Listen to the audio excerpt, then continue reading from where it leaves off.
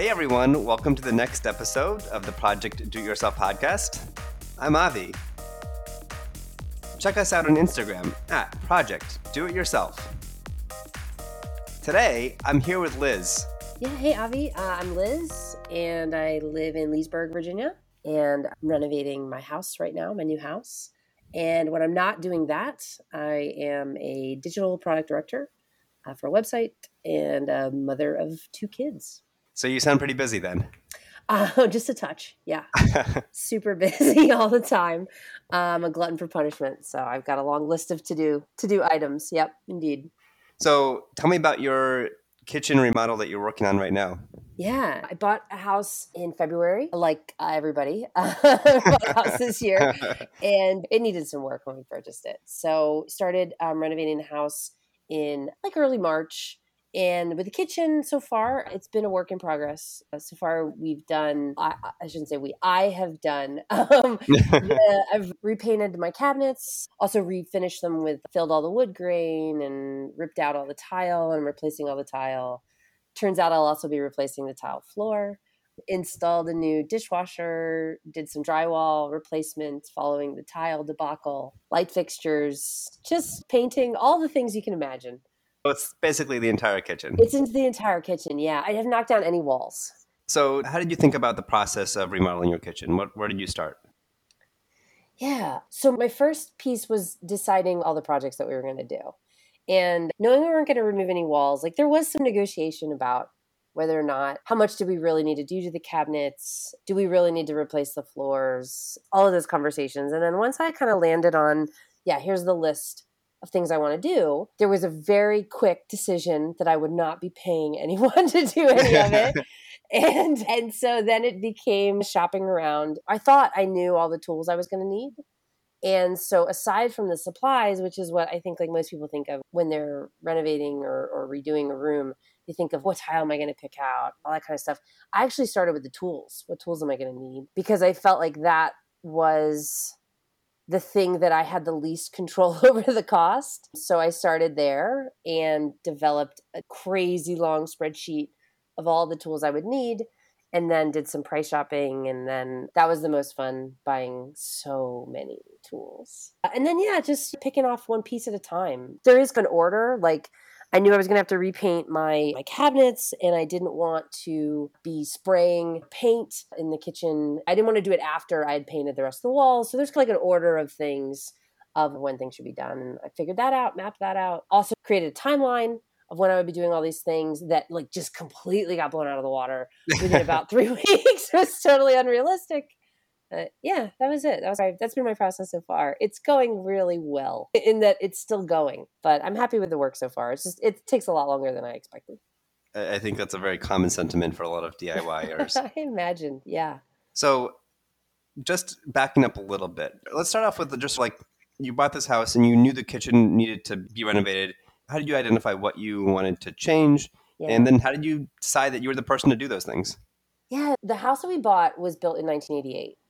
And the kitchen was all original except for the countertops. The countertops have been redone in the last 2 years. And I'm sorry, countertops as well as the appliances. We knew when we looked at it, we were like, this kitchen needs a lot of work. It's ugly as heck. But all of the things that we thought would be the most expensive, the appliances, the countertops, those were all in really great shape. It was then a matter of like our cabinets for 1988, they'd been painted horribly. Ugliest, like the most inorganic brown you can imagine. None of the wood grain had been filled, and it was all drippy. So we knew that had to go, had to repaint them. We decided not to replace because of the countertops. It was like, are we really gonna, it seemed like a lot more work to replace the actual cabinets rather than, and then do something with the countertops in the interim. So decided to paint them. The tile was also original from 1988. It had fruit all over it. And I love to eat fruit, but I don't like to look at it on my kitchen walls. So that was immediate, had to go. And yeah, other than that, it's like the light fixtures are old and crummy. Had to replace those too. The floor has been a surprise. We did not plan to replace that. But unfortunately, we did end up replacing our dishwasher. It wasn't working quite the way we thought it would. And so we replaced it.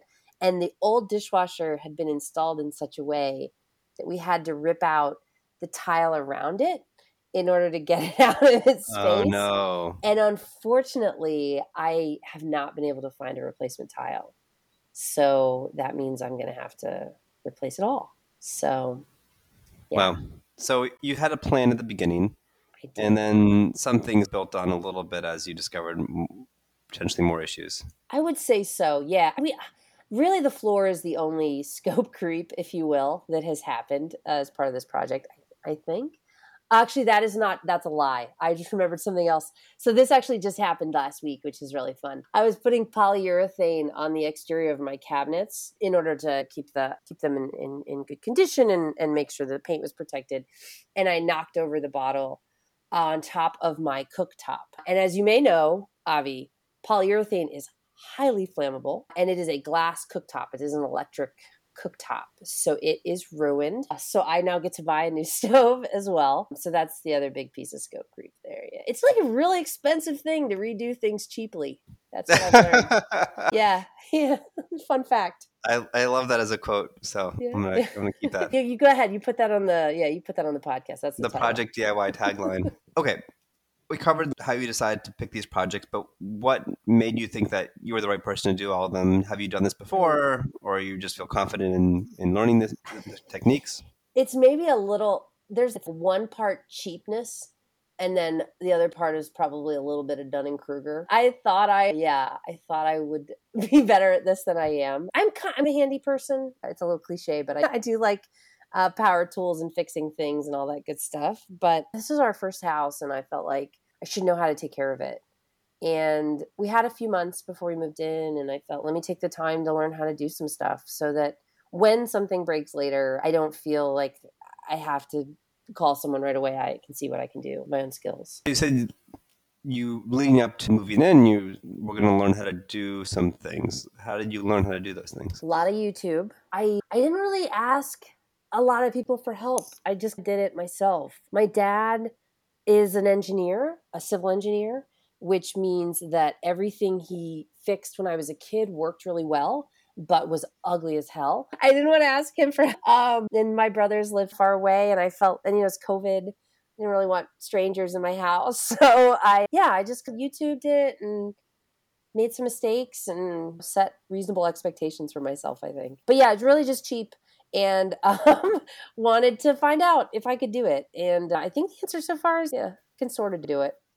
So why don't we just dive in a little bit specifically on one project, maybe the cabinet refresh? That was the most fun and the most challenging, for sure. So with the cabinets, like I said, they were covered in this really crappy paint. And so a couple things learned very quick. And thankfully, these were tips that are online, is to label everything, because otherwise you won't be able to get your doors and your drawers back where they need to be. I sanded everything. And then what I decided to do is, because they're wooden cabinets, I decided to actually fill the wood grain, because I thought it would look more modern if it didn't have this painted wood grain on it. I just don't like that look.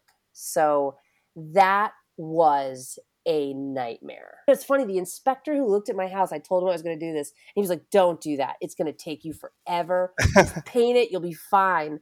And he was right that it will take forever, but I'm happy with how they've turned out. It is a long process. It's a lot of filling, sanding, and then filling again, sanding again. When you're painting the cabinets, you have to be careful about how much paint you apply. I did buy an airless spray gun, which was worth it. And there's some ones that are pretty reasonably priced. But knowing the amount of painting I was going to be doing, I felt like it was a good investment. I've been spraying those, used two different types of primer, but I would recommend just a water-based. And then a really good quality paint. And they're turning out really well. They're not quite done. Almost done. I made one mistake in my painting. I didn't sand. I got tired, and I didn't sand between my last coat and the coat before it. And so what that does, of course, is make that top coat a lot less durable. And so I did need to peel some paint off and do a little more painting there, but it's coming together. That's good to know. Yeah. I can give you all the mistakes I've made if that is helpful to your listening audience. That's actually one of the questions I usually ask is, what are some lessons learned? How long do I have? No, really. Yeah, no, sanding between coats is a big one. Another big one. So the only thing I've paid anybody to do so far, other than deliver appliances, is I did end up paying someone to do the coat. So when you pull tile off a wall, you end up with all this mastic left over on the wall. And there's two ways that you can go about it. You can either cut all of that out and replace it all with drywall, which is probably a smart thing to do, but it was a lot of space for me. So I only did bits of it replaced. And then the rest still has all this mastic on it. You can do a top coat or of joint compound, right? Of wall mud. It's really hard to do that though. Like it's really hard to do that and do it well in such a way that the wall is level and even. And if you're applying tile, you want to make sure it's level and even. So I did a little bit, but I did end up paying someone like $400 or $500 to come in and make sure all my walls were in tip-top shape before tiling. And I highly recommend that. It was well worth the investment, unless you really have the time and want to replace all the drywall. I didn't do all of that by myself. But yeah, there was plenty of other places for me to repair drywall in my house that I've learned from as well. So yeah. Thanks for sharing.